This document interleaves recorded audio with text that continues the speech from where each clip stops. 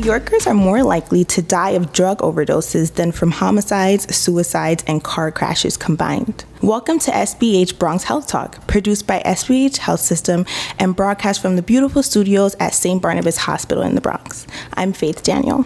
Addiction has plagued the U.S. for years, but in recent years, the problem has grown significantly worse, especially within the Bronx. In 2017, the Bronx had the largest number of deaths due to drug overdose in New York City. While opioid addiction can't be discussed without talking about the social determinants of health, such as income, employment, housing, education, and access to health services, at the same time, addiction does not discriminate, and no age, race, or socioeconomic class is immune. With me today to discuss the issue of addiction is Jennifer Rogers, Administrative Director of the Addiction Medicine Department at St. Barnabas Hospital. Welcome, Jennifer. Thank you. So let's begin by discussing the department's inpatient treatment program. Who is likely to be admitted to this unit and what services do we offer? Sure. So our inpatient unit is a 24-bed co-ed locked detox unit. It is available for patients going through both opiate or alcohol withdrawal. There's one pathway right now to detox, and that is through our emergency department. They will be seen by a medical doctor as well as a KSAC counselor who is trained in addiction medicine and can do the proper assessments to determine who is best to be admitted. Our average length of stay is about 3 to 5 days, and this level of care is primarily for patients that are looking to get off of any type of substance that they are currently addicted to.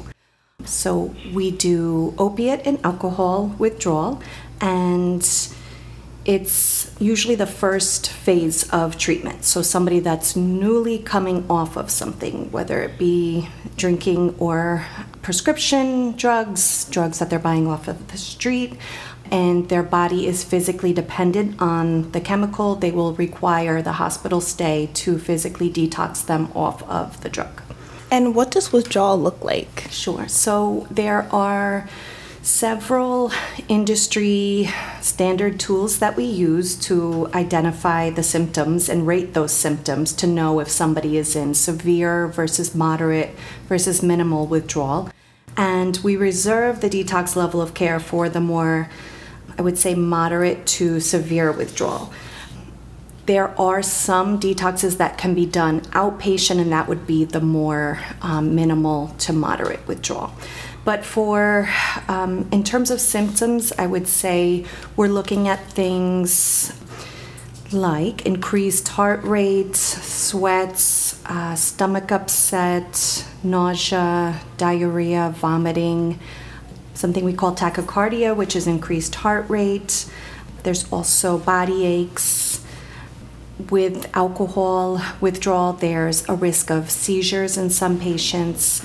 So that's where we really want to have the contained 24-hour level of care that we have, just to watch for things like that. And given those symptoms, which seem like extremely severe and very uncomfortable for anybody to deal with, what are some examples of treatment options to help with cope with those withdrawal symptoms and also help the person to never want to go back? Sure. So when they come into the detox level of care, they're going to be assessed to start on a taper, a medication taper, for either the opiates or the alcohol, where the doctor will bring the dose up and down dependent on their use history, a number of factors, their symptoms, their use history, how they're presenting in front of the doctor at that time, and the doctor can then adjust the taper as the days go on. The goal is to make the patient comfortable enough where they're not experiencing those severe symptoms every single day. On top of the taper, the doctor will also prescribe what we call comfort medications. And those medications will be to attack things such as the symptoms I just spoke about. So they'll prescribe medications to stop the stomach upset or to stop the body aches, to bring down the heart rate on top of the taper that the patient is on to or to help the body wean off the dependency on the substance. Do individuals usually respond well to those treatments? They do. Some patients that have been through several rounds of detox, because not everybody is going to get clean the very first time. And in fact, most statistics say that it does take several attempts at detox before people are getting clean. There are people that come in and they can get it the first time, but it's not the norm. Is there an average number? Off the top of my head, I want to say maybe 6 or 7 attempts, but I don't have those numbers. The patients generally are in need of something else. You can't just send somebody into detox and expect that they're going to be treated during the 3 to 5 days that they're here and send you out the door, good luck, and send them on their way. It's not going to work that way. They're going to need connection to care afterwards. And that's the problem that we're seeing, is that so many patients, either the craving is too strong to go back to that substance, the withdrawal symptoms are too much where the patient's just too sick and they want to go back to the substance, or the psychosocial stressors, their environment, their neighborhood, their stressors in life. It could be a number of things where the patient doesn't have enough coping skills to fight that off. They are going to return to use. So we need the patient to be connected to some type of a support system, some type of ongoing treatment to help with that. And I know you mentioned a little bit about the psychosocial stressors, but are there any other common underlying issues that are involved in why people turn to drugs, or why addiction is so heavy? Sure. So I would say here in the Bronx, the community that we are treating, we see a predominantly high number of people who are on the streets, homeless individuals who are coping with the stressors of living on the streets on a daily basis. And that is their coping mechanism. They're faced with a way to escape their reality, their day-to-day life, and they turn to substances to help them cope with that. Some people are using just, again, that escape reality theme we see throughout things. Like people turn to drinking and drugs when they're going through family issues, relationship problems, losing a job, a number of things.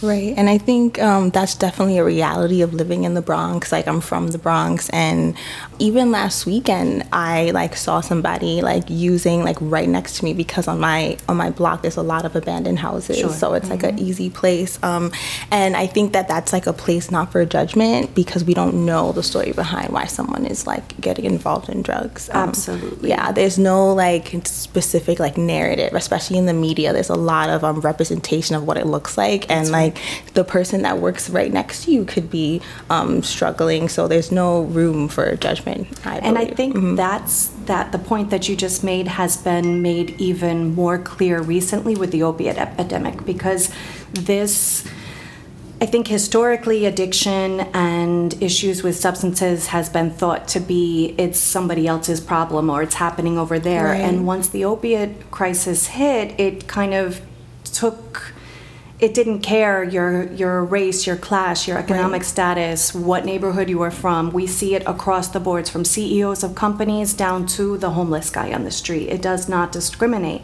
And quite honestly, that's with every substance. It just became more socially acceptable, I think, with the opiates, because it turned into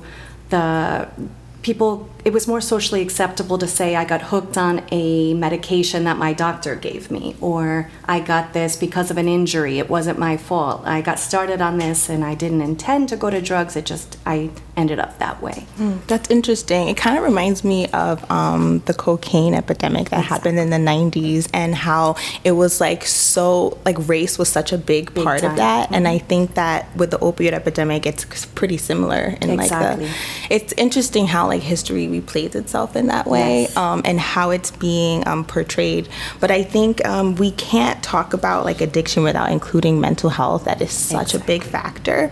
And if someone is struggling with mental health issues, what can the OPD clinic offer them, and what is the OPD clinic? Okay, so we have we just talked about the inpatient detox, and we also have 2 outpatient programs. The OPD clinic is our outpatient counseling program. We're located at 4451 3rd Avenue. It's directly across the street from the main entrance to the hospital on the second floor of the hemodialysis building. Here we offer groups and individual counseling. We primarily target the non-medication assisted treatment track there. It's for patients that might be a little bit further along in their recovery. They are just in need of support groups, maybe learning more coping skills to deal with the psychosocial stressors, and they're replacing using drugs with coping skills, and they're learning those coping skills in these groups and sessions with their counselor.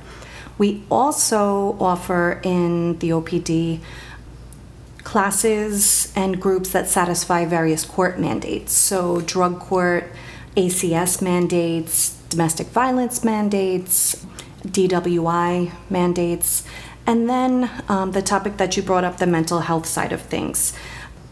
There is really a lot of comorbidity, and comorbidity is just having both the mental health as well as the substance abuse, or having one or more diagnoses. A patient is either typically doing one of two things, either self-medicating. Maybe they're going through a depression, or maybe they have a bipolar diagnosis or a mental health diagnosis of some sort.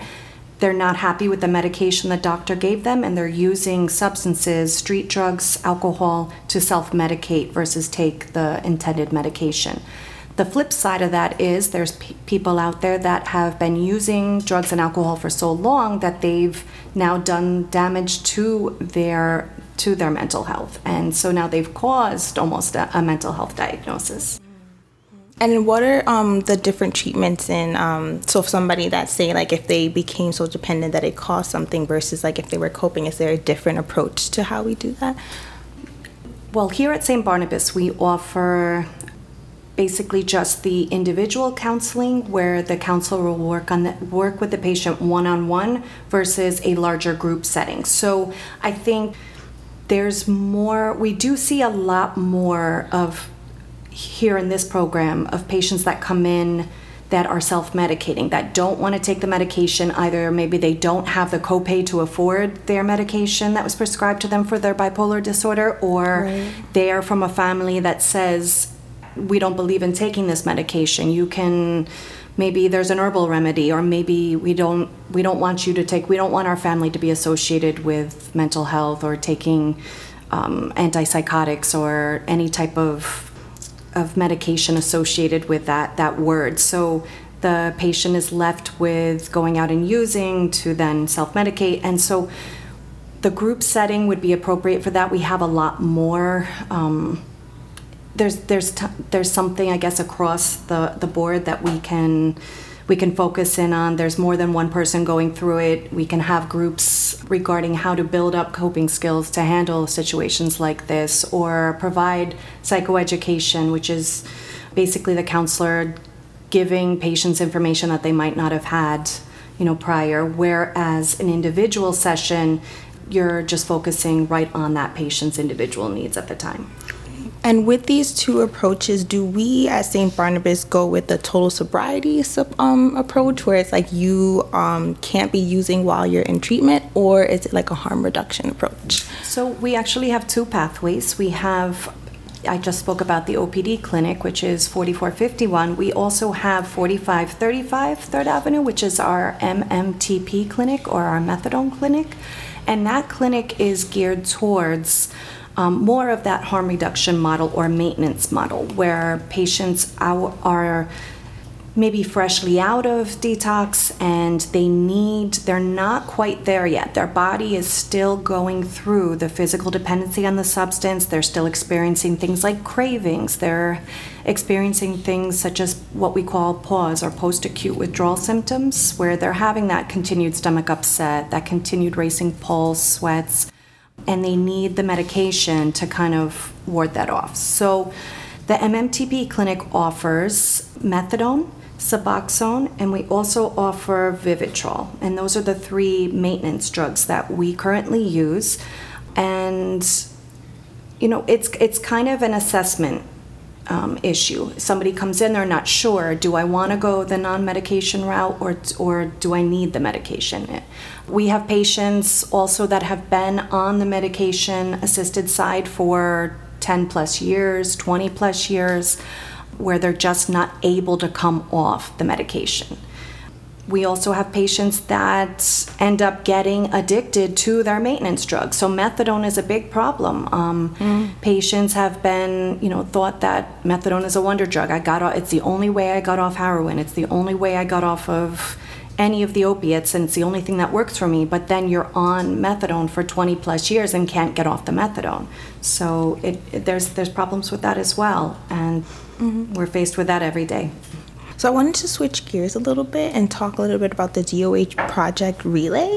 And I just wanted to know how successful it's been, what does it entail, and if I was a patient that was admitted for a drug overdose, what would that process look like if they were to be enrolled? Sure. So Department of Health started a campaign a few years ago by the name of Project Relay, and they partnered with several facilities across the 5 boroughs in which they would be alerted when somebody came in with a non-fatal opiate overdose. So somebody comes in, they're unconscious, they're brought in by EMS, they end up in the ED.